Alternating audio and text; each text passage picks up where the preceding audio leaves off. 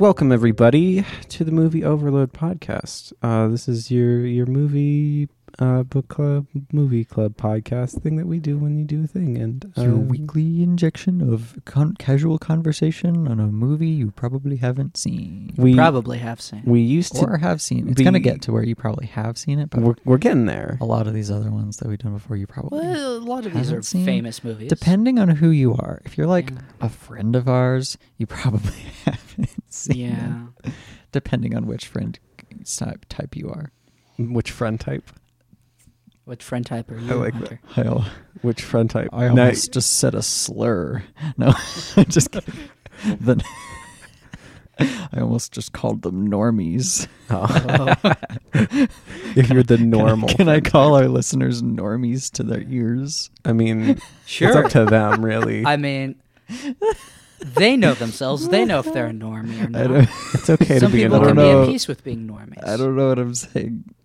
Carry on. Also, if for some reason you're like a family member and you're listening to this, hi. I'm sorry that this has been shared with you. This is probably not something you're going to enjoy.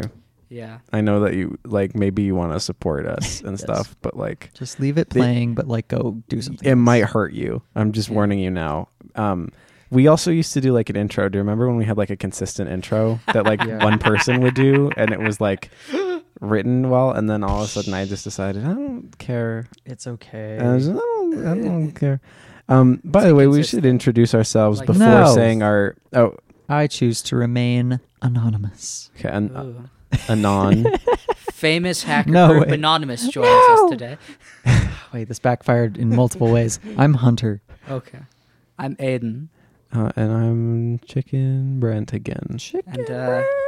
I'll be Chicken Anna's Brent. off traveling the country, buying snazzy poetry books and being awesome. She's always doing that shit. It's fine. Cool. Also, we should get a few things out of the way just right at the offset, because I feel like that's something that we should do a little bit more regularly. Fuck Woody Allen. Yeah. Fuck Roman Polanski. And Ryan Gosling fucks. I want to bring that back. True. You can try. Orson Welles is Pod Daddy. And watch Grand Illusion. Okay. So compelling. Now that we've said all of those things from the offset, I feel like maybe now we're in a space that we can really dive into the film Mike Nichols' The Graduate. From a year. I believe it was a year. I think you're right. 68. You should confirm that, because I'm going to have to write it down when I post the podcast. So Letterboxd says 67. 67. Which I think is the same year as our previous. Bonnie. Yeah, that's why I was like, well, there's so many 67s, and I know we have a 69 as our next one. Oh, do we? Isn't it? Oh, really? Is our next one 2001? Probably. 2001. Yeah, I think that's next. Yeah. Oh, that's anyway, nice. What I'm saying is that it sucks to be us and not know the exact year of every single film. Like, imagine being as brain dead as I am. I'm so embarrassed. Oh my God, it is 2001. And it came out in 68. You fool. You fell for it. I'm quitting. However, I'm Harold and Maude, 1971. I knew that. We don't have any movies from 1969. What even is the I point was of doing this fucking anymore? Wrong. I lied. And none of this has anything to do with the movie we're actually talking about today. It has everything to do with The Graduate, a film about a kid driving a car that is nice, that we would never have now. It feels very of its time in a lot of ways. Yeah. It's interesting.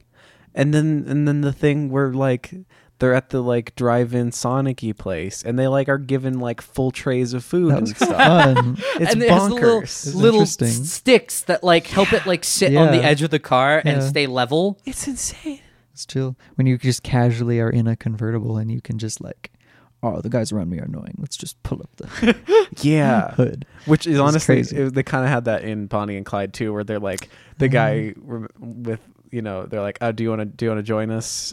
True. Whatever his name was. CW. Yeah, CW. Yeah, and then they just like pull up an extra seat out of nowhere. Yeah, they just open the back and there's just a about that. chair there. And you're like, that's why did we Like what? what have we done to cars in the last like 50 years to make them this much less interesting? I mean, we've technically made them more safe. True. Safety schmafety. Because like I want it to be cool. they're so cool, and the thing is, you could bump into somebody with those cars, and you wouldn't get a massive fucking dent. No, but you That's would true. have Right. a higher possibility But of you would die. breaking Yeah. yourself. See, that's Right. the sad bit. Is like, oh man, my car would be so much more indestructible itself, but I would die. But sometimes. Doesn't that seem preferable when you get into some little scrape and you're like, now my door looks like this all the time or whatever, and it was fine and it didn't affect me at all. Yeah. Like, At least my body can sort of heal itself within limits. My car cannot. and I don't mean this in entirely. Yes. Obviously, this is in jest. Don't because get into car because they, and even still they can be very dangerous. Yes. I did just have a friend who was in a car accident, and it was not. Oh, yeah. It Oh my was God. very, very, very much not okay. Yes. But she's okay. Okay. Good. That's nice. Which is a relief. And honestly, I was kind in. of the entire week was in a tailspin. But I was in a much more minor car accident, and I'm totally Indeed. fine. But it was funny because I got to see the proof of the front of the car being crumply because your car did a crumple. may have rear-ended a person, and the back of their car totally fine. The front of my car a little obviously banged up.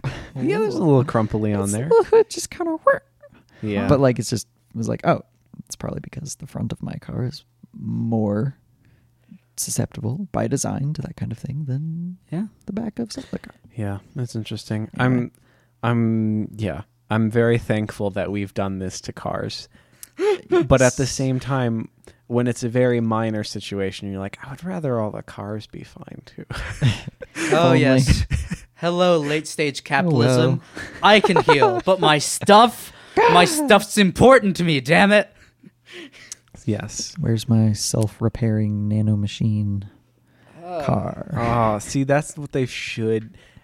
Okay, that's something that they've done with cars is they've added in-app purchases to cars. God. Have you heard about What? that? No. Yeah, feel that's like the thing maybe with I heard a little bit Teslas. about There are that, features that are locked behind paywalls Oh, that exist in your car, Um, but that you need to pay extra yeah, for my- to unlock with my- your fucking phone. my dad pays for the service where you can remotely start the car, like from your phone or something. Yeah. And that's like an add-on pay service. And I'm like, that's so dumb.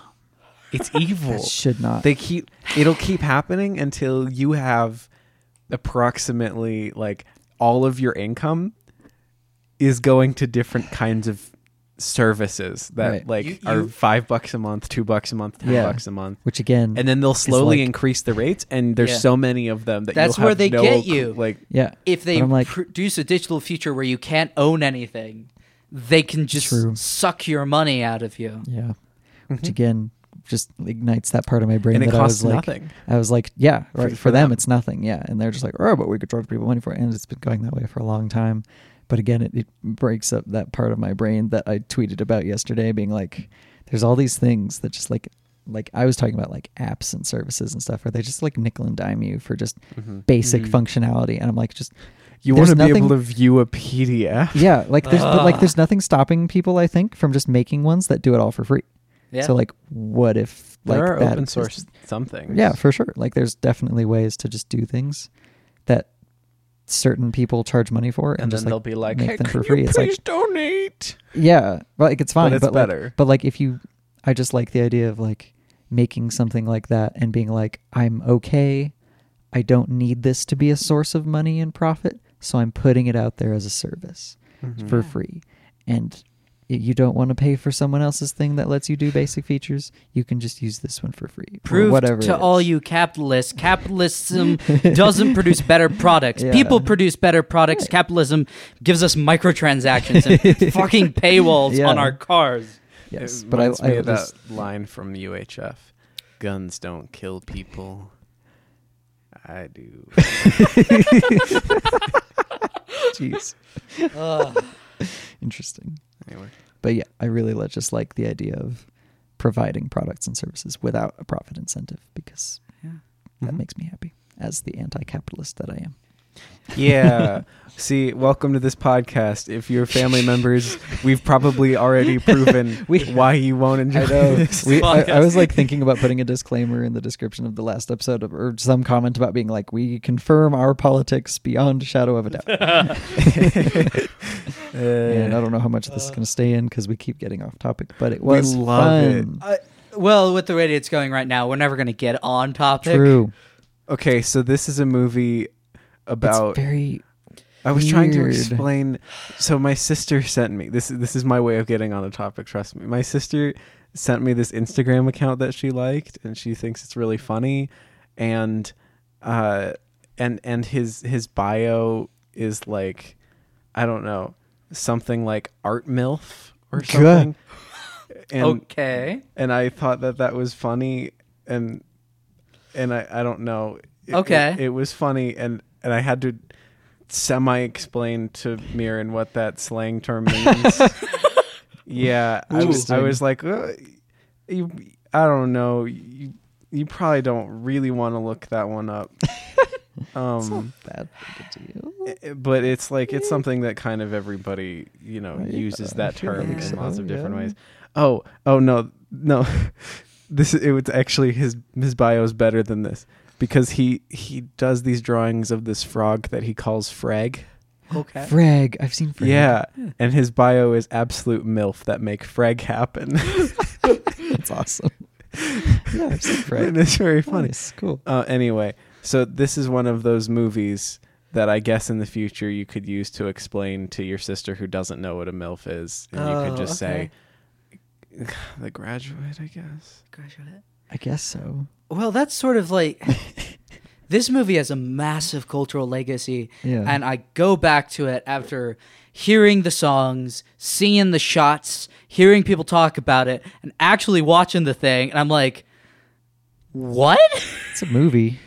What exactly is it? I don't know. It makes me uncomfortable, actually, and that's what everybody told me it would do. But I'm gonna sound like this for the rest of the episode, because I was sitting in the car when I was driving here, and my face was just blank, and my mind was going at like 100 miles an hour, and I was like, I don't know. I don't know. I really, I just don't know what to make of it. Like, It's I the just don't- boomeriest shit. I just don't know what the point of it all. It's like the most boomer shit. I will say it did entertain me. I think It's I well mean, made. It's well made. It has a lot of Editing pretty shots. The editing slaps. is interesting. Yeah, like the performances I are like pretty the good. editing. But I'm just I don't know what I was supposed to like. Not that I need to get something out of it, I guess. But I'm just it did leave me being okay, that all happened, I guess. Well, after seeing this, I totally buy that Mike Nichols and Elaine May were in a comedy troupe together, and that's how they started off. Because I haven't seen any Nichols and May sketches, although now I really need to go back and see that. But I recently, because of Blank Check, better podcast than this, go check it out. We don't need the views. They did a breakdown of Elaine May's films, and they're these really kind of caustic comedies of manners. Like, it really reminds me of The Heartbreak Kid, which is about this dude who gets married because he wants to have sex, then realizes he doesn't like the woman he's married to at all, and then has an affair with this random college girl who, by the end, you realize it's going to end the exact same way. And I know you, pointing at person whose current name eludes me, Frag. Freg. Okay. Frag. Freg recently watched Mikey and Nikki, Good which movie. is not it's her only film that's not really a comedy. It's kind of sad, actually. Well, it is. Well, and that's the thing. All of these movies, The Graduate, A New Leaf, Heartbreak Kid, Mikey and Nikki, they have really like fun sort of energy. Like you can get why people were really into this and had a fun time. But all of them are sad movies about people ruining their lives, except for maybe A New Leaf. It's sort of not about people ruining their lives, but it's pretty much about... Yeah, no. The fascinating thing is it definitely feels proto / like it feels like the beginning of New Hollywood style in a lot of ways, but it also has a lot of the like fuck kind of energy of like this like 60s like death of Hollywood feeling. You know what I mean? That a lot of the other stuff we've covered has, where there's just something about like, I don't know what to do anymore. Everything kind of sucks and I feel weird about everything. That's the sense that I get even from like Bonnie and Clyde and before that. And then the new Hollywood, I feel like, starts to get a little bit brighter as it also deals with darker themes. But like, yeah. I mean, it doesn't help that both this and Bonnie and Clyde are basically like existential crisis movies, right? Where you're like, I don't have purpose in the world. I am going to do something crazy and or not. I'm going to die. I'm going to do something that society doesn't agree with, but seems to be screaming at me to do, and then gets very disappointed in me when I do it. Yeah, oh man,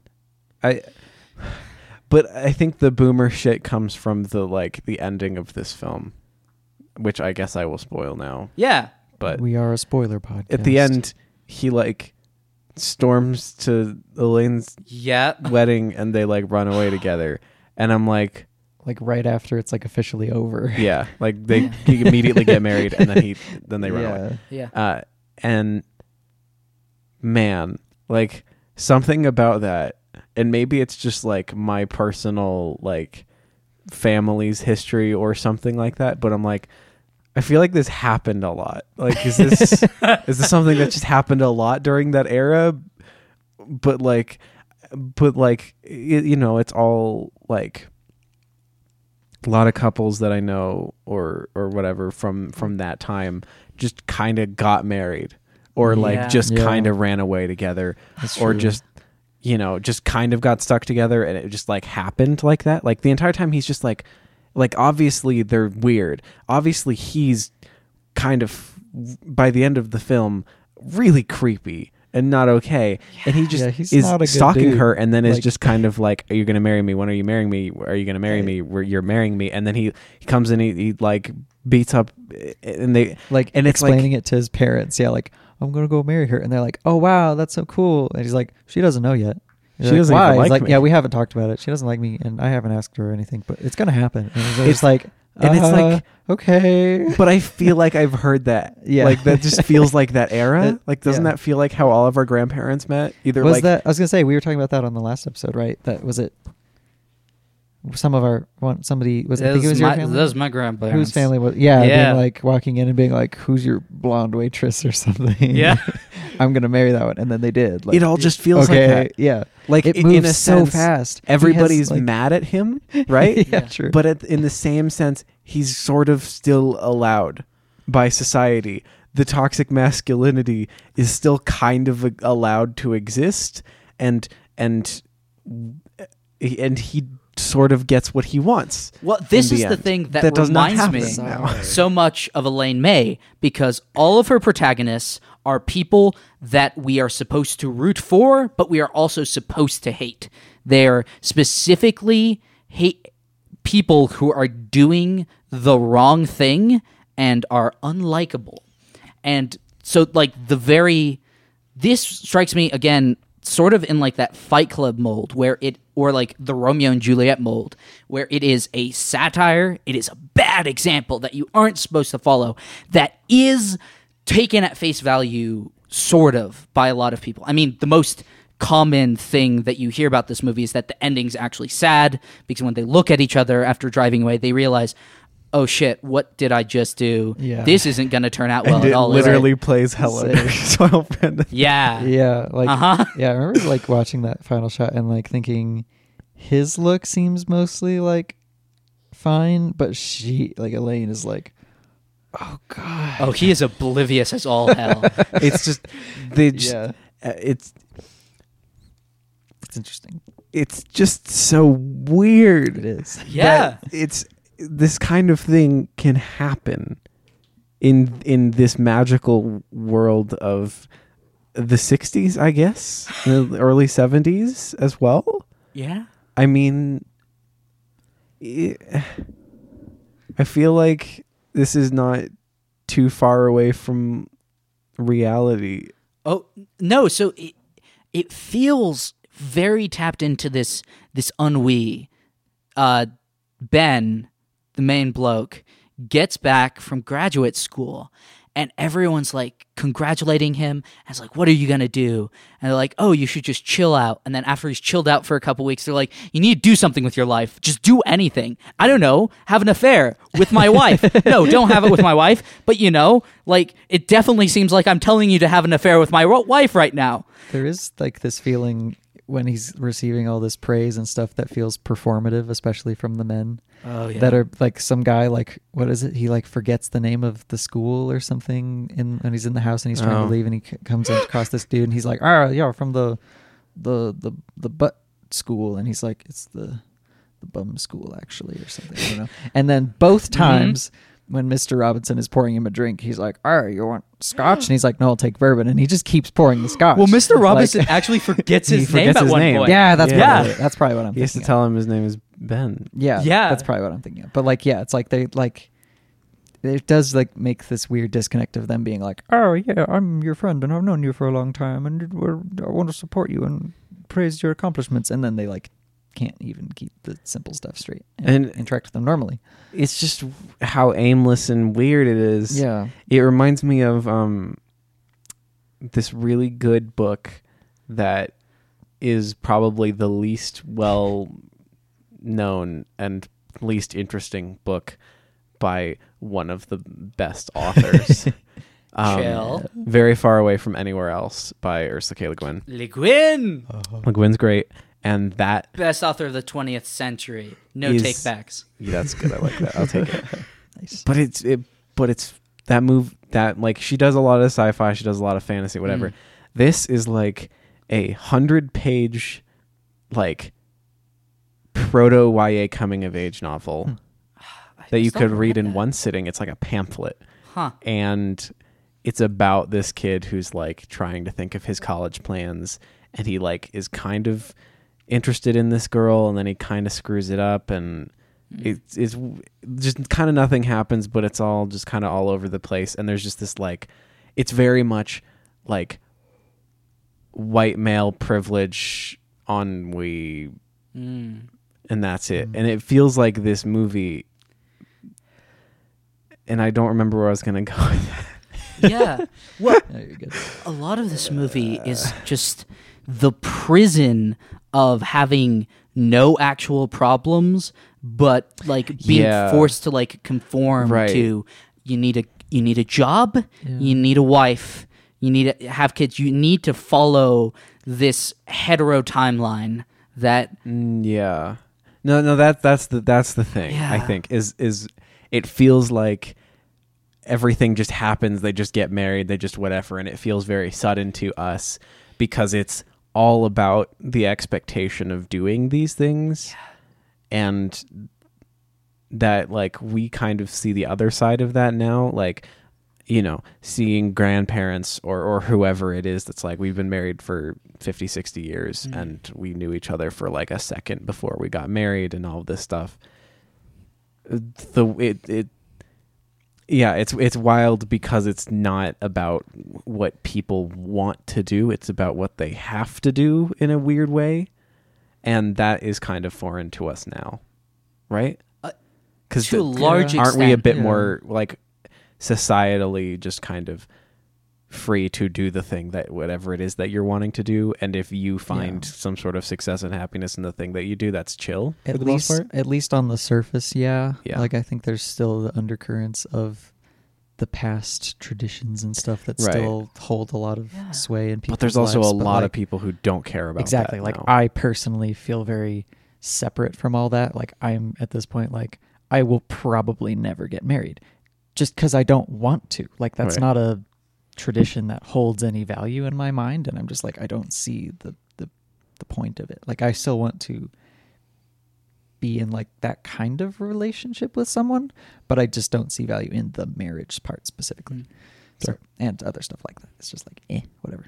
Right. I don't know if that's what we were talking about. Well, yeah. Well, it is. Yeah, Okay. because That and other we're things, I we're guess. able to kind of easier take our own time Yeah. with things, or kind of explore what we want to do, and there's not like as many competing voices, if that makes sense. The voice is your voice, sort of. Yeah. Which has its positives and negatives, but it's weird to watch this example of this movie, right? Because he starts off the movie being very much like, I was doing the thing that I was told to do, and now I Yeah. don't have people Yeah, telling me to do things, I and I felt guess I'm like- going to do what this Mhm. other person is telling me to do, I- and everybody seems to be telling me to do this thing, and then also it's very bad, and everybody hates me now.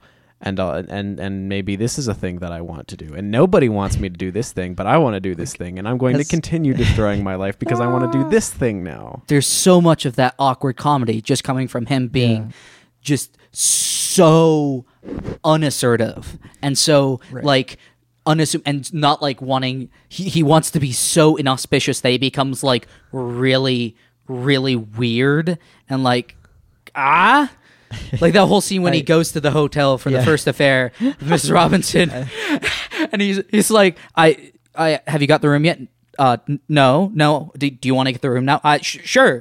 Right, Like like- right now. Yeah. And he goes over there and he gets so flustered that he's like, I'll just have a room for me. Oh, man. I have bags out in the car, but I don't need them. I'm just going to bring my suitcase. I'm going to go get my suitcase. And then goes to call her in the bar Yeah. like 5 meters away. My favorite part of all that was that eventually he like turns around on the luggage part and he's like, that's actually just a toothbrush. I was like, oh, he's probably making this up because like he just would have like not brought anything. And he's like, oh, well, I have a thing, but it's not something you need to help me bring in. But he actually has a toothbrush. And he's brushing his teeth. I'm like, oh, he thought this through. Like he brought the one maybe most critical thing to have for an overnight stay somewhere. Yeah. A Well, toothbrush. I read it as being like very neurotic. Like I want everything to be all right. Sure. Oh, I don't want to have bad breath. That's true. I- That too. I think it's just weird because I got this sort of the impression that like, the whole reason he's kind of doing any of this is sort of because Mrs. Robinson was sort of telling him to, right? Like, Right. okay, I'll Yeah, get the I room. mean, Yeah. every interaction with her that he has, like in her house and in the hotel, like you were saying, is her being like, do this, and him being like, I don't know if I should do that, and her pushing again, and then he gives in. Like that happens over and over again. Yeah, And like, it's just that or he he's like, doesn't- we can't do this. He's terrible. You're Yeah, the worst, and Right. this all sucks. And then just very instantly he like changes because she kind of convinces him otherwise, right? Yeah. Right. It- Like he it would just not have happens done perpetually. anything like that, but like she came to him. And it's weird because like despite the fact that in a weird way he doesn't have much agency and isn't really making his own choices, it changes him, and Yeah. like it does have a negative effect on him, and he does change as a person. He becomes more assertive, I but don't- like in a it's this- negative direction. He Yeah. does. I'm not sure if it's exactly due to that. I think like once he actually starts just doing the things and going through the motions, he starts to finally come into himself, and himself is an asshole Yeah. that Yeah. no one wants to be That around. I like. Yeah, that's He probably asks a more just- valid reading. Horrific questions. That's his main character trait. After he like starts asserting himself more, he just asks the most weirdly like just clawing questions. Yeah. Like, hey, Mr. Robinson, I want to talk before we have the affair this time. Cool. I want to get to know you better. Okay. What were you before? Oh, why did you get married to your husband? Oh, you had a baby. Where did you have sex Yeah. to have the baby? What kind of car was it? What Yeah, specific weird. type of car? Oh, is a Ford? It was a Ford. Like I felt like his original position was sort of relatable as someone who not as recently graduated college and has also felt very floaty in life and like not sure what I'm doing, and who is sort of naturally kind of awkward around people, especially being in that party scenario. I was like, I would also want to get away and be alone and not around people.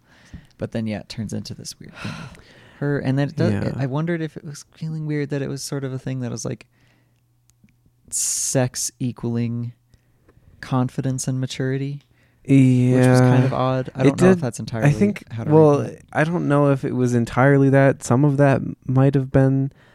As I was thinking it, I was worried that they were going to fall into some kind of stereotype of like the corrupting woman type thing, and I don't feel like they did that because it's by the end. No, because I feel like it's very much he was choosing to go along with everything, and like it's as much his part as it was hers.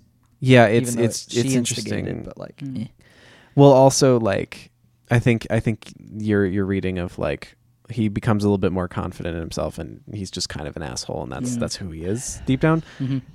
Makes more sense of that. It's because it did feel like she isn't exactly being blamed in the way that you would think would happen in a movie like this. Like you would think it would be some kind of weird slut shamey situation. Although that seems to be the way that like that he would be a little bit more celebrated. Yeah, like culturally, that's kind of the legacy. But I don't feel like that's. But what that's it not does. the character.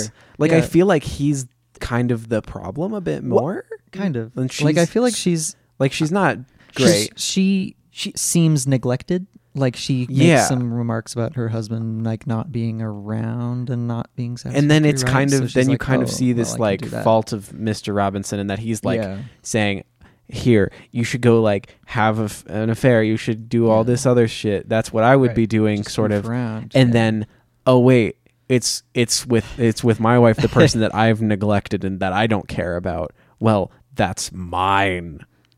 Which is anyway. So I do feel like there's an aspect to which it can be read as calling out some things, but it's also just ultimately I think what makes this film upsetting for me is that it is definitely all very like murky, and it isn't in any way kind of just black and white and clear. It's just everything kind of goes wrong, and you don't really like anything that's going on, and there's no real hero and there's no real villain, and it's just everybody's just like, oh man, it's a mess. Stare into the nihilism and let it feed you. That's what this movie is. But it has some like good long like takes and some shots, and it uses lots of Simon and Garfunkel. Yep. I saw someone comment about like some Letterboxd review about mentioning that like one of the songs played like repeatedly like all in a row, and I'm like, oh my gosh, they do play some version of Scarborough Fair like 5 times in a row. I think it works. It's really interesting. It's the driving montage when he's going to Elaine's college, and then they also play Sound of Silence 3 times. Once at the beginning, once at the end, and once during the sleeping around montage. Yeah, that was interesting. Yeah. Like that whole montage when they first do it, wild and fascinating. Yeah, what got me is so much stuff. Every time it would like cut to his face, and he's always sitting against some sort of black background, and you don't realize that it's a transition until it pulls out or like cuts or something, and then the cuts are so seamless. That's the thing that makes it work so well, is that like the continuity, however they did it. I really am curious, like the sequencing and everything, because there aren't seams. There isn't like a jump cut sort of thing where he moves slightly. He's just always there, and like the world seems to move around him, and he's just completely disconnected. Yeah. They do. There's a lot of really good transitions. I think the only cut that like felt very obvious that like wasn't supposed to be there was when he like dives. And it's like from first person perspective, and then he goes underwater in and the scuba suit. In the scuba suit. What? I don't know. I didn't notice the cut there. Okay. Well, when he transitions to actually like go underwater, you could tell that they like switch it. Interesting. Oh. At least I could. I don't know. I didn't see it. I didn't think that it actually did. I thought that was just the transition between like the air and the water, because the perspective changes so much because you're shooting through water. Right. Well, I know that. Yeah, I don't know. It looked like it was a cut to me, Probably. despite that, but Yeah. but it worked like- because of that flow. Anyway, and but I I- do feel like the transitions are Yeah. really smooth. Yeah. I through a lot of really- things. I also enjoyed when he's following Elaine around campus and she goes into a classroom and you hear like the bell Yeah. ring and the door closes. She goes in and everyone else goes into their rooms down the hall and he's just kind of standing at the door like having asked a question that she didn't answer, and then it cuts to a different angle of him still at the door and then the bell ringing again and they come out and it's like Uh-huh. dude stood there the whole time. Yeah. It's so fun. He's so creepy. Yeah. I In the really, stalking really section? don't But yeah, fucking like just that guy. I the- don't like but, like- anybody in this movie. How that's did he there. win her over? That's the bit. He that, stalked her? that was my and then when I- nagged her. when I was and it worked. But I when just I was like saying the that way like that sorry. the editing plays with space and time. Yeah. It's Oh, just- yeah. It's very fun. The way that toxic masculinity is in a weird way rewarded. Yeah. Like that Elaine still decides to kind of go with him anyway, right. despite the fact that he has done, like, apart from that first date when he seemed like he was somewhat okay, maybe he's nothing done about- absolutely nothing good, and I he's feel like- been only bad. I feel like that whole final bit, like once she enters the picture, feels almost like dreamlike and just like it doesn't make any sense. It Like, does a bit. He goes on Yeah, like the half dream. of a good date with her, Uh-huh. and then that, goes bad later when he tries to see her again the next day. Yeah. And then some time passes and she sees the Carl guy Uh-huh. at the zoo once. And then he follows her to campus and he's like, I want you to marry me. And she's like, oh, maybe. And then finds out that she's marrying Carl, who Mhm. I guess she's still only had one date with. Like, I don't know how much they're not Was he telling like me some from a textually. family friend? Or? I guess so. I don't know. It all happens Oh. very like quickly. The only thing and I that don't- scans for me is that it's like both of them attempting rebellion by True. just doing what their society requires of them, like kind of accidentally. Yeah, but like, Yeah. there is that moment like when Elaine is like considering when he's like yelling her name, and there's those shots of her like Yeah. looking around and seeing the silently yelling faces of her parents and Carl, and then being like, "Fuck you guys, I'm out of here." Yeah, so like it does feel like it's pushing against Yeah. what was already happening. I mean, if I were Elaine, I would not go with him. I would get a restraining your order. team Carl. Is that what you're saying? I'm not Team Carl. No. but I would get a restraining order Well, and Yeah. pretty much instantly. honestly, like the ending bit where she runs away is the bit that kind of felt the best to me, because imagine your family just suddenly organizing a wedding with a guy you've gone on a couple dates with, at a random church, keeping it all like very hidden and undercover, and it being just so fast and so out of your control. And then this guy comes up and he's like, Elaine, I love you. And you're like, I need freedom from this. This is like suffocating. My family has so much control over me. I feel so Yeah. powerless. Yeah, maybe it's the societal expectations to get married and to do all those things that forces people to do that, to be free of those expectations, and then they're fulfilling those expectations, but they're also miserable because they made hasty choices, and that's the entire generation. Well, and I feel like the movie sort of implies that going into the future, they're going to become their parents. Yeah. Like they're both going to end up in an unsatisfied marriage where he's constantly looking back at his life and wishing that he lived better, and every 20-year-old he sees, he's like, you need to go have an affair, you need to just like live your life and enjoy it while you can. And she's just going to be up in the room like, we sleep in separate beds, he doesn't even know if I come or leave. He doesn't care about me anymore, except maybe if he hears that I'm having an affair, he'll pay attention to me. Right. Yeah. Fun times. There's definitely lots of things to say about this movie, and I don't know how to say it in a structured way, as this podcast proves. Right. Like I don't. But it's yeah, interesting, and I feel like it does say something about society. Society. But also, in general, it's just uncomfortable and, like, Yeah. not a It's- great time Yeah. for me. don't know. It's funny. It's nice to look at.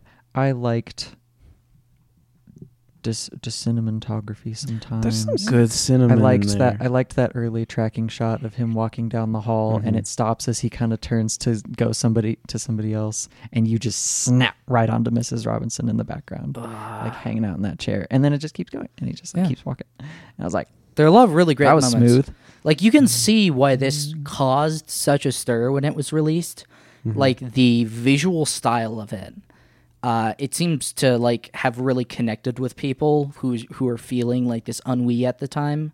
So it has that emotional connection. It has some, like, more revolutionary and, like, new visual ideas that it was playing with. First person. This is the first time Sure. we've Yeah. seen first person on this list. It might be the only time, but Yeah, No, yeah, I feel like there were maybe some. there have before been that, but it earlier was, like, films that have utilized like almost first-person POV. perspectives, but we Right. haven't covered any of What them. was Yeah. there was something where what was it that we watched where there were shots in there that felt like almost first person, where it felt like it was almost from the person's perspective, but like a little bit to the side. I would think maybe like I can't. Maltese Falcon or Citizen know. Kane or I something. might be making that up. It might have been something else. Carry on. But anyway, or I want to say Passion of Joan of Arc almost, but I don't No, think it was there's more probably recent. anything. Well, there is some stuff in Passion of Joan of Arc when she's first like walking down the corridor into like the thing. You're just walking by the people's faces, and it kind of gives the impression instead of like Right. explicitly being eyes because he's in a scuba Right. suit and That's you're looking the thing through that it. that feels interesting Yeah. about it. It's very obviously like Yeah. from him. It has the. I mean, didn't Rear Window use like the binoculars? Like, Oh yeah, looking they through did. there? They did do that. So- yeah, that's a good point. it has some precedence before, but it is a. It feels like a new way to do it, It's and used if it's not in new, it's just interesting. in an interesting way. Yeah. I like how you could pretty much say anything about movies, and then there's enough precedent and there's enough whatever evolution in the way the art is made that ultimately the more you have, the more experience you have of anything, you go from either saying this is the best to, well, this is interesting, or this is the first to, oh, it's interesting, and ultimately there's just there's nothing to say about anything because it's all just interesting. It works or it doesn't work, or it's fine or it's not fine. And Yeah. it's been done before. Mm-hmm. Even like something like Wizard of Oz, you know, like we watch it in context that we have, and it's not like, you know, you hear lots of people think it's like the first color film, and that's why, and it's like, well, it actually for black and white to color, no, well, it's actually sepia, and well, there's been color films before, and well, it's fine, it's just interesting, it just stands out. Yeah, y'all really hated on Wizard of Oz. Yeah, if you were on that funny. episode, you would have been a dissenting voice, I'm sure, but I don't Chill know. movie. I don't It's get like interesting. hating it. You know, it's good. I don't hate it. I It's a just good time. It's just don't it wasn't enjoy it. particularly fun for me. Yeah. I know you don't like flying monkeys very much. Oh, I or do like flying Monkey. monkeys. I bright forgot the colors. monkey shots in the movie because in the zoo when they Monkeys, leave him, yes. there's like that shot of like the two monkeys like Yeah. hanging Two out, monkeys. and then the like over the shoulder zoom to the one Yeah. bigger monkey just like hanging out alone. Just- and I was like, just monkey, Eaten. Well, that's big monkey. that's the thing. I think it's pretty explicit that we're not supposed to like Ben Yeah. because there's constantly like visual parallels between like that where he's like, no, it's just like a monkey that dropped his banana. And that's him. That's who Ben is in the scene. He's a monkey who dropped his banana, who feels like he's in a cage. Man, I almost want to like revoke everything that I said in this podcast, like just suck it all back into my brain, and then just the one phrase is just like, I don't know, fuck Ben. We could add that to the list of fuck Woody Allen, Sure. fuck Ben, fuck Guido. Yeah. It's just just nothing. Okay. I don't want to talk about. Although this it anymore. does strike me as like a similar sort of movie to 8.5, where it's a movie that has a male character doing bad things relating to like the women in their lives, and there is a certain lack of clarity to the perspective of the filmmakers, the storytellers, that uncertainty seems to be very unpalatable to you. Right. Yeah, no, I don't like it. Yeah. Actually, I opened Letterboxd just as you said that, and the first review on my list is a review for 8.5, and this review could be either about 8.5 or The Graduate. So you're 100% accurate about that. The review is, oh, I get it. It's about the birth of the fuckboy. Yeah. Yeah. I mean, yeah. And that's sort of the thing. I don't know if we've strayed away from this this philosophy in filmmaking, or if it's just a bit less prevalent, where it's just you're just there with people, and it's just so the people are so just bad and off, and you're just kind of following these people, and there isn't really any moral, there isn't really any point. It's I guess the Safdie brothers are doing this too, and the Coen brothers sort of do this in a lot of cases, and that's might be sort of why those sort of filmmakers really gain purchase, in addition to their other positive aspects. But that sort of sensibility of this new Hollywood era and previously what it's drawing on, that the birth of the anti-hero and the pointless movie. It's not a pointless movie, but kind of. I don't know. I think I know what you mean. That does make sense. I kind of do get that feeling. It's making its point in a weird way. Yeah, but I guess I do get that, because if I think about the only Safdie movie I've seen about Uncut Gems, wow, couldn't think of the name for a second. That was sad. Or the lesser Coen movies that I've seen, if that is still a comparison. I don't feel like I get a point out of them, but I do have a good time still. Yeah, and they are full of people who suck.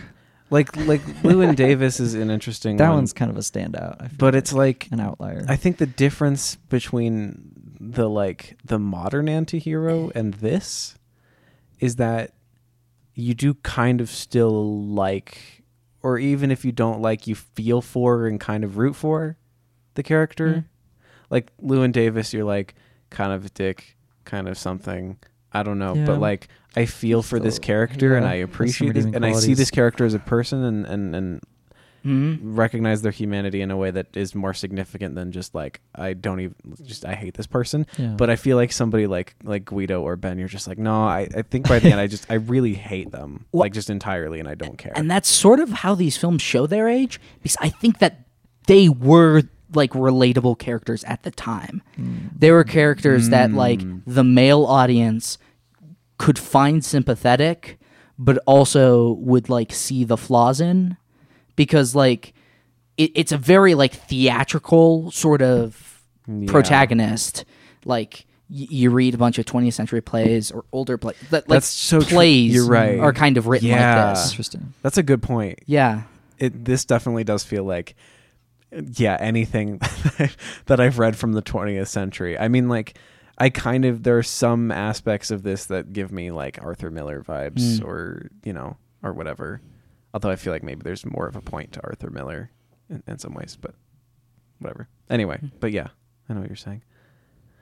Yeah, I think our standards of who is a good and not a good person has changed, and that makes movies like this a bit harder.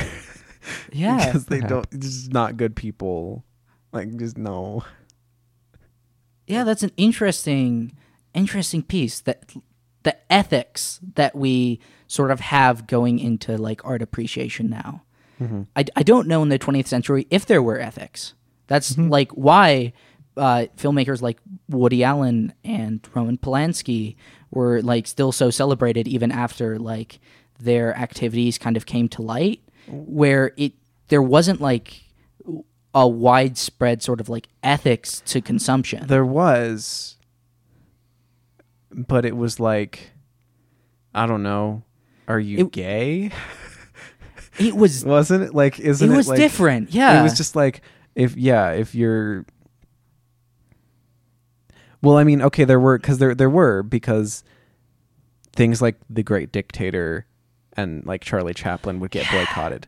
It's just that it's almost the opposite of what our perspectives are now. Yeah. The ethics are there. You're right. It's just It's those different. are the ethics that we have flipped. Like Charlie Chaplin was ranting against like Hitler and shit, and that was controversial and sort of not well received in a lot of ways. And he didn't like fascism, and that wasn't very well received. And now in Hollywood, somebody who does support fascism would be the person that gets boycotted. Yeah, it's a difference between like the blacklists that wound up happening in the McCarthy era, where it was like filmmakers who were seen as communist or supporting like socialist ideas, and now it's the same behavior, but it's kind of it's not really the same behavior because it's not like the government doing anything or really the studios doing anything. They're just trying to appeal to like the change in the public perspective, Right. Yeah. It's cluttered. Life is cluttered. Yeah. And the reception of art is also cluttered because there's an aspect to which it's about ethics, and there's an aspect to which our ethics are sort of societally determined and subjective. They're not entirely, but there's an aspect to which they are.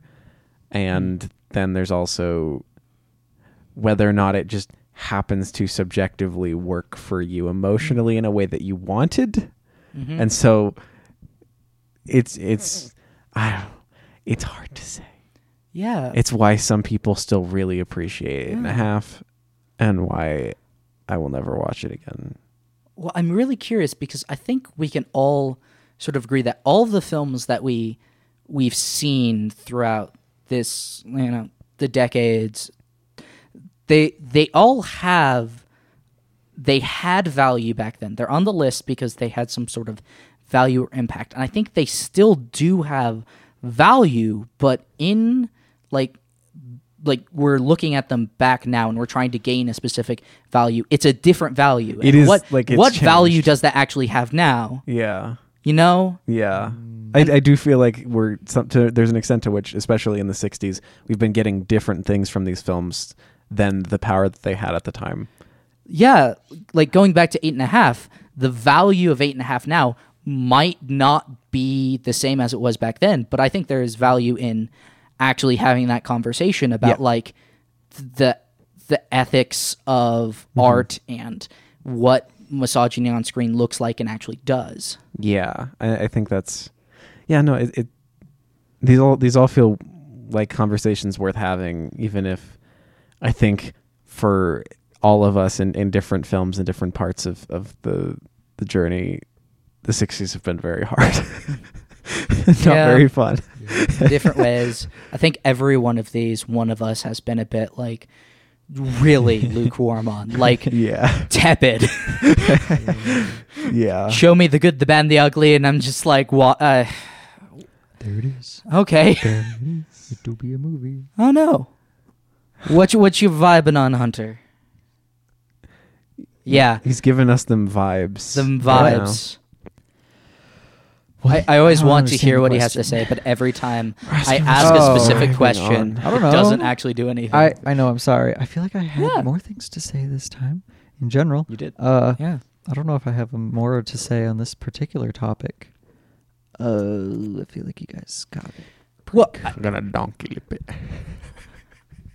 so don't take this as being like impertinent or anything, but you don't strike me as someone who has like things to say, but someone who is good in conversation and is good at producing meaning through like reacting to other people's things, and that's just kind of how your your make a very content good production point.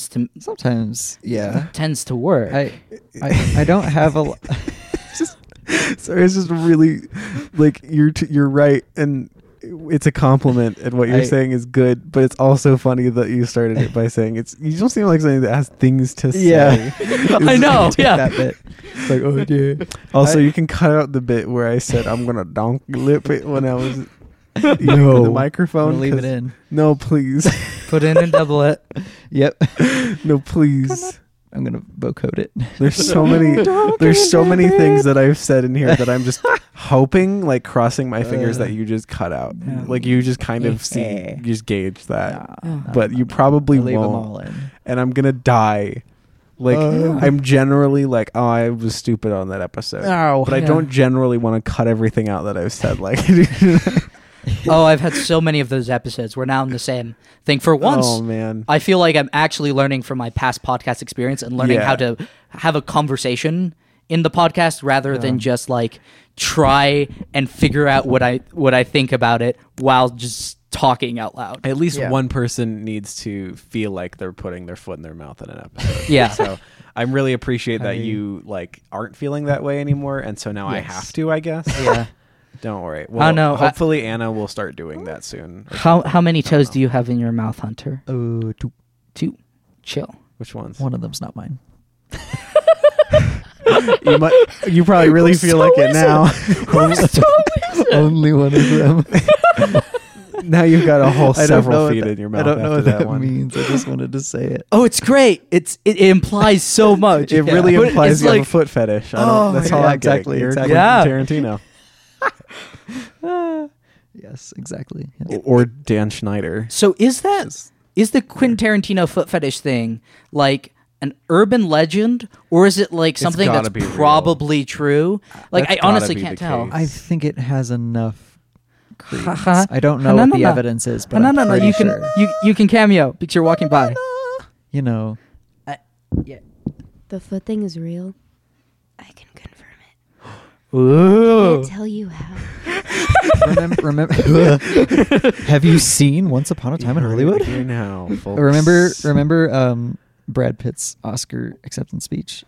No. For Once Upon a Time in Hollywood? I don't think I ever And saw he's- it. Did he he's- make reference to Yeah, it? because he was What? like, he's like calling out other like people Uh-huh. in the movie. He's like, thanks to like Margot Robbie, Margaret Qualley's feet, like on stage Wow. on live television, being like stuff like that, because there are just it's so blatant in that movie. It's such a culturally And just, accepted like, bit. I yeah. honestly can't tell anymore. like So it's I assumed it was just like, oh, funny joke. He has feet in his movies a lot, but like everyone says it. it's hard to not think that.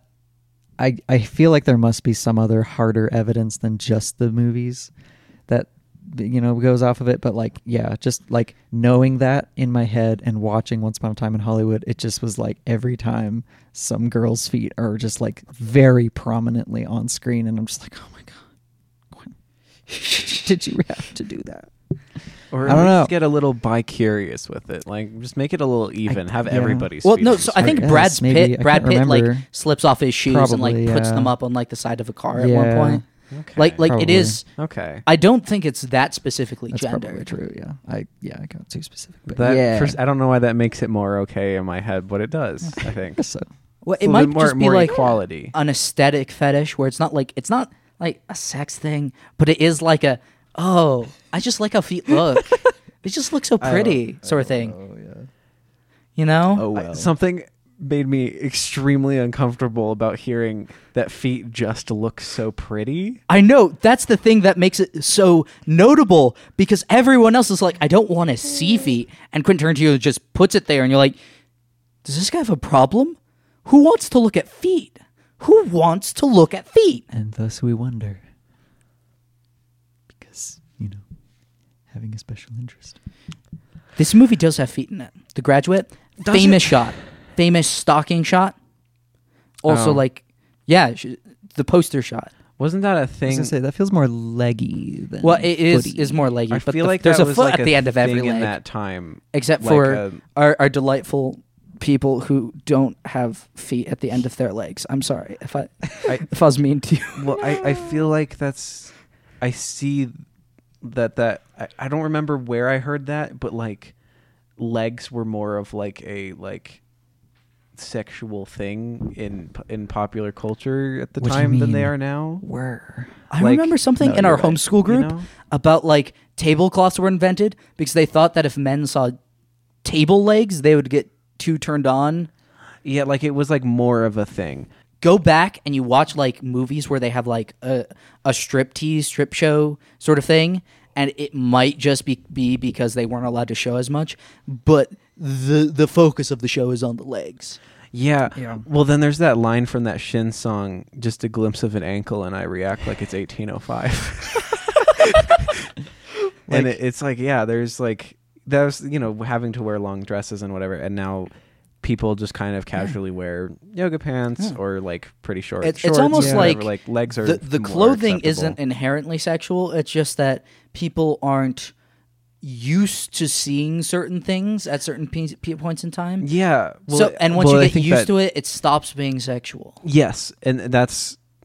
I mean, obviously they cover that in like the Stormlight Archive. How like there's such a thing as a safe hand. Yeah. Where there's one hand, like the right hand is totally fine. Yeah. Totally normal, not a sexual object. But a woman's left hand is. It has to be like Yeah, it's there's just a you weird- can't even wear like a glove if you're like of high enough class. Like that's Yeah, pretty wearing a glove scandalous. is kind of scandalous because you can still see the shape of it. Yeah, they usually just cover it with fabric and cloth, but it's just like a Yeah. weird cultural. And that's like seeing artifact. somebody naked is Yeah, seeing Yeah, the and, left like hand. there are moments like when someone will like catch a glimpse of Like the- someone's Right. safe hand, and they're like, "Oh god, That's what the left hand of darkness means. I just hand got the must never audiobook see on the light. Audible. Nice. I will have listened to your favorite That's book interesting. Yeah. soon. I really don't think that book works in an audiobook context, so let me know because I feel like the I'll prose see. is very like much ready. But Well, I've tried reading it before. It's just that I haven't actually It's finished a hard. book I've read since like 5th grade. yeah. So I have That's to do fair. audiobooks. But yeah, no, but I also think that's like in a lot of different cultures, like breasts are not like a sexual object. Mhm. Yeah. Like nobody wears a shirt and it's fine. Yeah. And Yeah. it's not considered. Right. It's all about cultural perception. So I feel like Yeah. that does have some kind of power. Which does make me like question a lot, like being raised in a very conservative background, there's always this thing placed on that a woman's body is sexual whereas a man's isn't. Yeah. A man's body is sexual when it is doing the sex, and a woman's body is inherently sexual. But I really feel more and more that is purely a social like social yeah, of construction. course. Yeah. Like that, no, for whatever reason, because of patriarchy, I guess, we've decided to sexualize the hell out of women's bodies. I remember when I was like doing the college thing for high school and hearing about other like kids from like Christian homeschool families who were going into that, who were concerned about art classes covering Yeah. nudity in art, where it is completely not sexual, not erotic in any way Yeah. at all. There just happens to be naked people because it's classic art, and they just like to draw naked people because the human form is interesting and beautiful. And they were like, "Oh God, I don't want my child to see these things." I've, it was like, I've why? heard people have problems with Michelangelo's David. Yeah, From like a it's moral It's perspective. just a dude. Well, Like- in like- my conservative high school anatomy and physiology course, the sexual reproduction chapter was optional. Like it wasn't covered in class. They're like, you can cover on your own if you want to. Interesting. And- Which, you know, And of what course, do they do? Do they like split the classes between like assigned gender? No. It was in the book and we never talked about it. And you could look Yeah. at it on your own and see the very, like, I hope unsexual pictures of, like, bisected human beings with, like, their goopy parts just hanging out. And you're like, yeah, I'm definitely going to be turned on by, like, a half a testicle and, like... a weird balloon that is filled with blood and weird muscles. Pretty It's fun. so scandalous.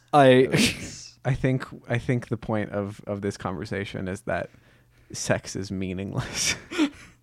I have 2 more comments on the leg discussion. Let's talk about legs. 2 points of reference. Okay. One being A Christmas Story, in which there is the famous leg Leg lamp, lamp. Yeah. which Dad is infatuated with, Oh yeah, which is very kind Uh-huh. of amusing.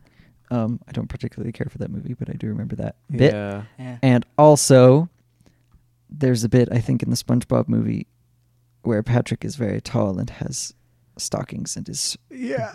doing a performative dance. And I'm just like, well, that's, I guess, how that has changed. Yeah.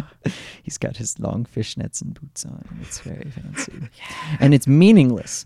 And it's in children's entertainment. Yeah. And I'm just like, okay. And I guess Yeah. because Because it's kind of that- always been Do you children's think that would entertainment. be but it's boycotted like- if that was like? I don't know. It's just this sort of a weird thing where I'm like, okay, maybe it was just there, and clearly it's being a joke in the SpongeBob Yeah. context. Yeah. and But it also must have in the been Christmas more Story of a context. thing. But it does seem like it would have been an easy thing to sort of fetishize, easier perhaps Yeah. than other parts of the body. Because women couldn't wear pants for a long time Yeah, and Mhm. stuff. would have been Like, more interesting. But anyway, Yeah, I don't know well, what the point is. I think it's but that's interesting what I have to say. because it does also probably change the perception of this movie, because that scene is, I guess, famous. It's on the poster or whatever. Yeah. And maybe that's supposed to be some sort of like sensual part of the film. It doesn't read as such. No. I mean, I'm not really one to speak anyway, but like it does. I mean, there's that one shot on where they're at the bar and it like shoots him through like her leg on top of the bar. Yeah. And that's like very specifically like when he's like, Mrs. Robinson, are you trying to seduce me? And he gets really Oh. flustered. Yeah. And that like feels pointed, I guess. It feels like a trick. It feels tricky. It feels a bit gimmicky as like a shot, yeah. but also like it works. Like I don't. It does all ground, like all of that stuff is very much grounding that their relationship is purely physical. They are Yeah. not doing what Yeah. they're doing because they're friends. They are doing it because they want to bang. Yeah, And that's it. which is a big thing. I think that's why Mrs. Robinson is so against him dating her daughter, because she realizes he's like just a piece of meat and he's garbage, and he's like, I don't want my daughter to marry this fool. Yeah. And maybe she was right. Yeah, well, I really sympathize with Mrs. Robinson. Like, Yeah. she performs a lot of actions that are very like iffy, but like I could totally see like her perspective through the most thing, because by the end I was definitely like, I think I would have liked this Really movie should- more if she was a perspective character. Like I think for me, I would have been a less like. I think it would have uncomfortable aged a film. bit better. It would have aged better. Yeah. Interesting. Yeah. you know. Make it 20 minutes longer or more. I don't know what the point of that was. Make it 2 hours. I'm going to cut that out. Because I'm like, no, this is like pretty economic. This is like Yeah. hour 45. It was It's nice not watching like a movie that was under 2 hours. I know, In the 60s? In the 60s. In this Gee, Merry economy? Christmas. What if the next movie is only 90 minutes? Oh, what? It's 2001: A Space Odyssey. Which is like 8 hours. Long boy. It is, albeit, it is one of the long movies that I'm totally fine with being long. It also has parts. I've only seen it once, and it was in IMAX. I'm gonna I'm just gonna brag about that right now. Saw it. It was so uncomfortable in IMAX. We'll get to that. Ooh. We'll get to that. It's about Teaser for next week. 2.5 hours, looks like. That's not that bad, I Yeah, guess. it's not It's terrible. Not as bad as that Andrei Rublev, which is And- one of those long movies I totally don't mind being long too. Yeah. Or Return of the King. 4.5 hours, baby. For the extended edition. Yes. The theatrical edition was only like 3.5. I am so Love happy it. that won Best Picture. Like, it's still probably the best Picture winner of that decade. Right? Probably. The the only Oscars one has I always care been about. pretty shit at Best Picture. Like, they had Casablanca, they had The Return of the King, they had Parasite was a good pick. Parasite. And I'm happy with Nomadland this year. I'm less so happy with Nomadlands this year. I but think between the options of their nominations, yeah, if it's between Sound of Metal, Nomadland, Minari, I don't care too much. I think any of those could deserve it. I kind of hoped Minari would win. Yeah, Minari's fun. Did you see it? I haven't yet. Then you don't even know. I kind of think the more that I've sat with them, I think Nomadland is a better film. But anyway, it's fine. We can watch it sometime. I've seen I still need Nomadland. to see it. I mean Minari. Oh yeah, I'm just waiting for it to drop below the $20 rental fee. Lord. So I want to give them money, but I don't want to give them that much money because that's definitely not going to the filmmakers. That's so true. Well, you can give them money anyway. Yeah, I Just just need watch to it. track them down, stalk them like Ben in this movie, and just like hand them money. And just say, when are you marrying me? When are you marrying me? Do you think you're gonna marry me? Maybe. Tomorrow? Are we gonna get married tomorrow? Oh man, I hate him. I hate it. I guess my feeling on this movie is like I don't hate it like 8.5 or something, but also can it not? Like it's fine, but also it's not. It's not something you're gonna watch for fun in your free time. By it, but I also, it's not like it was an entirely joyless experience, but also like, yeah, I don't know how I feel about this, Yes. and I think that's fair, maybe, Yes. of me to have those feelings. Yes. Yeah. Cool. Do we have more thoughts before this, like, whatever this is, comes to an end? I think that movies. That's it. That's it. Hell Chill. yeah. Well, I think that's something we can all get behind. the best boy finds the quote. Oh shit. Thanks for listening. Thanks for listening. MovieOverloadPod.com got all the socials. All the socials. It's not true, but yeah. Well, it Or wait, no, yes. does, Sorry. doesn't it? Yeah, sorry, no, the website does. Yeah. My phone's Go to about the die. website, Let's see if I can Find it. all the socials. Before At 1% some point, we're power. gonna produce Patreon content. At the moment, It's gonna be very it's good. just a little button that you can click to give us money. You know, Yes, do if you that. just want to give us money Yeah, for free. for free. Costs you We nothing have to give us money. some ideas in the works, but all of us are garbage. Honestly, we're all We fucking hate you. we keep Yep. coming up with ideas for things, and every time we're like, that would take a lot of energy, Yeah. We don't have time. and We kinda do. we need it. don't We could if honestly we have wanted that to. much confidence that people would actually give us more money if we put anything there, anyways. Because this, as everyone knows, this is not a podcast for you. This is a podcast for us. This is our hobby. This is the that we thing. do in our free time. This is so we get together once a week Yeah. and Yeah, talk true. about a movie. because we don't see each other enough. It's the only reason I watch movies. I sent It's sent Chicken Brent or Freg my like most recent 4 movies. MILF that make On frick. my most recent 4 movies are from oldest to newest: The Good, the Bad, and the Ugly, Bonnie and Clyde, Osmosis Jones, and now The Graduate. That's a good collection. Because Hannah randomly watched Osmosis Jones the other day, Oh, and I was gotcha. like, I've been wanting to rewatch this. that I'm movie watching makes it. me so uncomfortable. It's really weird, my but I goodness. kind of like I it. feel like throwing up when I think It's about that not- bit in the movie where yeah. his acne explodes.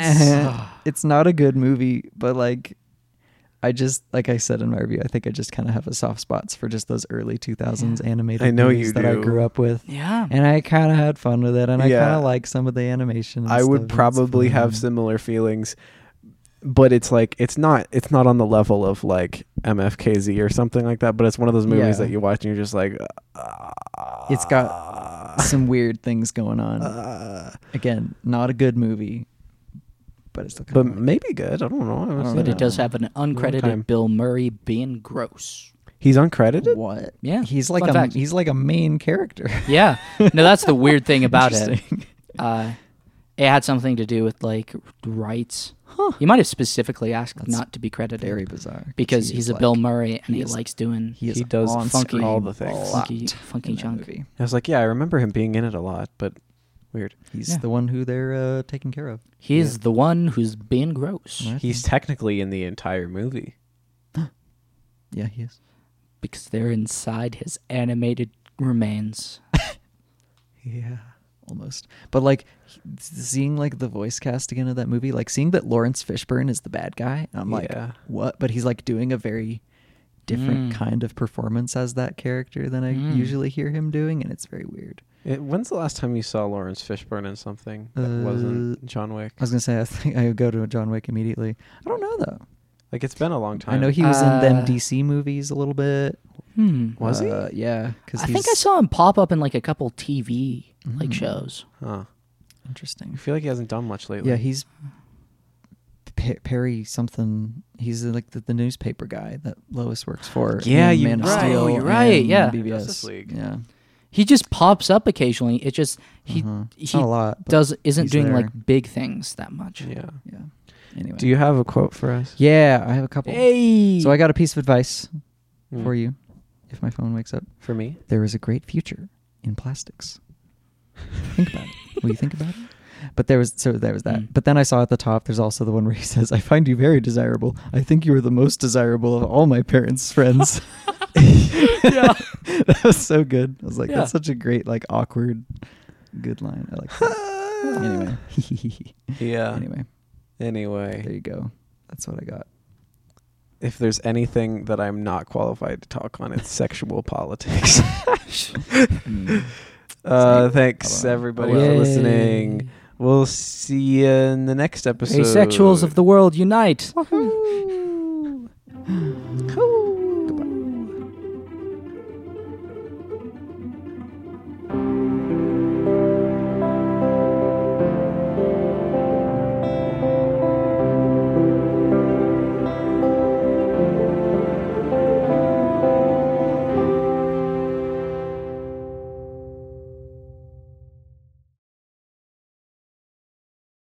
Although that is interesting that 2001 came out before the moon landing. Interesting. That's why everyone thought Kubrick faked it. Oh. They they saw it there, and you're like, well, we can't quite get it yet, but we know Kubrick can this guy. can do it, and that's what the theory is. Even though, like, See, I would have thought it was the other way around. I would have thought 2001 would be like in the early 70s. And because they Yeah. would think of the moon landing as like film experimentation and preparation for that film. But I'm wrong, yeah, objectively. I mean, the first movie that we did was a trip to the moon. It's just like Yeah, people have been like obsessed with going to the moon. people for have a been while. able to film convincingly looking like you're on the moon for years. Terribly convincing. I honestly thought that they went up to the moon when I No. watched that. See, I think I was so sure. the main like bullet in the head of the Kubrick did the fake the moon landing thing is that if he did do it, it would have gone insanely over budget, insanely over time, and everyone would have known that he did it by now. Like, Yeah, there's no way that they're keeping that hushed up. that's true. Also, why would... I mean, I guess I don't know where he was at that point in his career, but wasn't he like an expat? Like, didn't he... Like, he was American, but he moved to live in England, like, for, like, the entirety of his life? And he was more kind of a British citizen than an American citizen, especially in his own mind. So I think it's weird that he would be, like, tied into, like, American conspiracies like that. It's weird how little conspiracy theories seem to make sense when you think about them for a while. Like it's kind of a compelling idea. Like it's just like, oh, if that were true, Yeah. that would be like such an interesting, like almost like thinking about it like a story plot narrative, being like, Yeah. wow, so intriguing. But like, does it really make sense? Like, not so much. Well, how did they do it then? Magic. Oh, how did they fake the moon landing? Well, how did they get... Because wasn't it live on television? Or was it just filmed? I think so. yeah. Thought it was. Well, I don't Because- know. Wait, I got but the how did they impression do that it that? was- What do you mean? Maybe. It well, was maybe I'm recorded. dumb, because I know they had, like, TV, Yeah. but, like... they also had film cameras. Right. So how did they get? I'm realizing how dumb I am. But like, Well, how no, are they it is kind recording of on weird when you- film when and you think having about it it. be transmitted? It's me. That's the sound of me googling things. Because at I'm that trying point, they to- should be able to do digital, right? If they're able to. I think at that point it was sort of like a combined process. Like it was. I honestly don't know either. Because that's really. Because now we would obviously Yeah. just use the internet and it would be whatever, but we're using Yeah. digital footage. But how they translate that over to. Yeah, now I'm a bit television curious waves. how. And also how the they live have the ability broadcast to systems transmit that to the Earth from the. It's well, cool. I mean, it's just cool. yeah. Like it wouldn't be as cool now, and it isn't as cool now when it happens. But it was. I mean, it's so cool to think about that happening then. Mm-hmm. How NASA broadcast Neil Armstrong live from the moon. I'm getting the impression that it was basically live. That's so cool. That's so. Imagine nutty. being the. Okay, well, that's the thing that people talk about, is like, well, I mean, boomers got to see them land on the moon, you know, and like, what did we get? We got 9/11, you know, like I that's wasn't even old enough to take in that event. I mean, No you were like great 5 or something. pride in Or- humanities. And I was technical like 3 or achievement. 4. It was like a Just month before I trauma. was born or Maybe something. that's a good thing, though. Yeah, it was a few weeks before I was born. So Right. I don't know. But that like has to have like a generational traumatic effect, like being in embryo or Oh, yeah, well- whatever, or being in I don't utero. know. I think the biggest Yeah. thing is that the people raising you and the world around you is a very different like state of affairs, and there is a very different mindset. If you're Yeah. like, oh, we went to the moon, but also they did have the Cold War, Yeah, but like and everyone was constantly just terrified that they were going to get nuked. yeah, but I mean, I grew up thinking that because of like things like 9/11. I remember growing up and hearing planes fly overhead, and every time there was a plane flying overhead, being like, I mean, there is an Air Force base like somewhat close. I wonder if they bombed. Would the bombs reach me? Yeah, I No, like there's definitely I that. remember that all throughout my childhood. I definitely do not ever remember feeling like that. Oh, really? I don't feel like I was like aware of things like 9/11 for a very long time. Yeah, I don't know. Really? I was just like pessimistic and Well, we whatever. were in a I don't know. when I get to the 2000s, it's curious because we're in a weird cultural place because it was post Columbine, Yeah. post 9/11, and there are just a lot of specific incidents around that point that just really changed the social like landscape and the way that everyone kind of like And we're kind of. I feel like we're in another one. yeah. Like I feel like Oh COVID yeah, is of that this level. this is True. definitely going to have a big Yeah. impact on Like the zoomy woomers. Yeah, even if, whoever when comes everybody's vaccinated and we move on and it's fine, it's not, and everything will be different, Yeah. like completely. Uh-huh. And the people will look back and they'll be watching Leave It to Beaver, and they'll be like, not only is it weird that like he was just like allowed to like go out and do stuff, but like they're just rolling around in the mud and they're like shaking hands and like spitting on their hands and like Yeah. you know, Yeah. like all that's gonna like terrify people. Like it does not. I mean, are we ever going to mean- get to a point in society where we're not like Well, I don't know if you've been out and about, hmm. but people have been all too quick to Oh, stop yeah. wearing masks It's, Oh, I know that. Yeah. very regularly. So like, I don't Right. know- Zoe But and I I- went to I don't know Elitch's if over it the will be as weekend. changed and stuff like that as much as I might think that it would be. It's freaking insane. But I mean structurally, like the effect Sure. like that we're talking about, like some of with 9/11 and Columbine are those types of instances where it's like, okay, but TSA, okay, Right. but we're constantly getting like training about school shootings, and we're hearing about school shootings now all the time, and you know, we experience lockdowns. We've all experienced lockdowns, right? Mhm. Where there's like an active Yeah. shooter or something. Yeah. Like, more or less. Yeah. yeah. Like these are things that are realities that they Right. never had before. Yeah. True. So I still think that there are those kinds of structural differences about society that are going to exist in regards to our health. And it's probably hard to pinpoint exactly what that looks like right now. But I think it'll be Yeah. pretty easy to look back in a few years or like 10 years or whatever Yeah. and be like, oh man, remember in like 2017 when we could just whatever, or that was just something that we normally did. And now we just don't do that. True. I'm curious to see what that's going to be. Yeah. I do almost like, part of me almost like hopes that something like that happens, but wonders if it would be hard, because I feel like there was so much like kickback against like the authorities, so to speak, on like health and stuff when all this was Yeah. happening, being like, you know, with the smart people being like, hey guys, it would probably be good if you just like did these few simple things, and having a lot of people be like, no. You're Right. wrong. Yeah. But I also feel like a lot of people still Maybe not have the majority, problems but, with like very loud. people trying to prevent school shootings. Like True.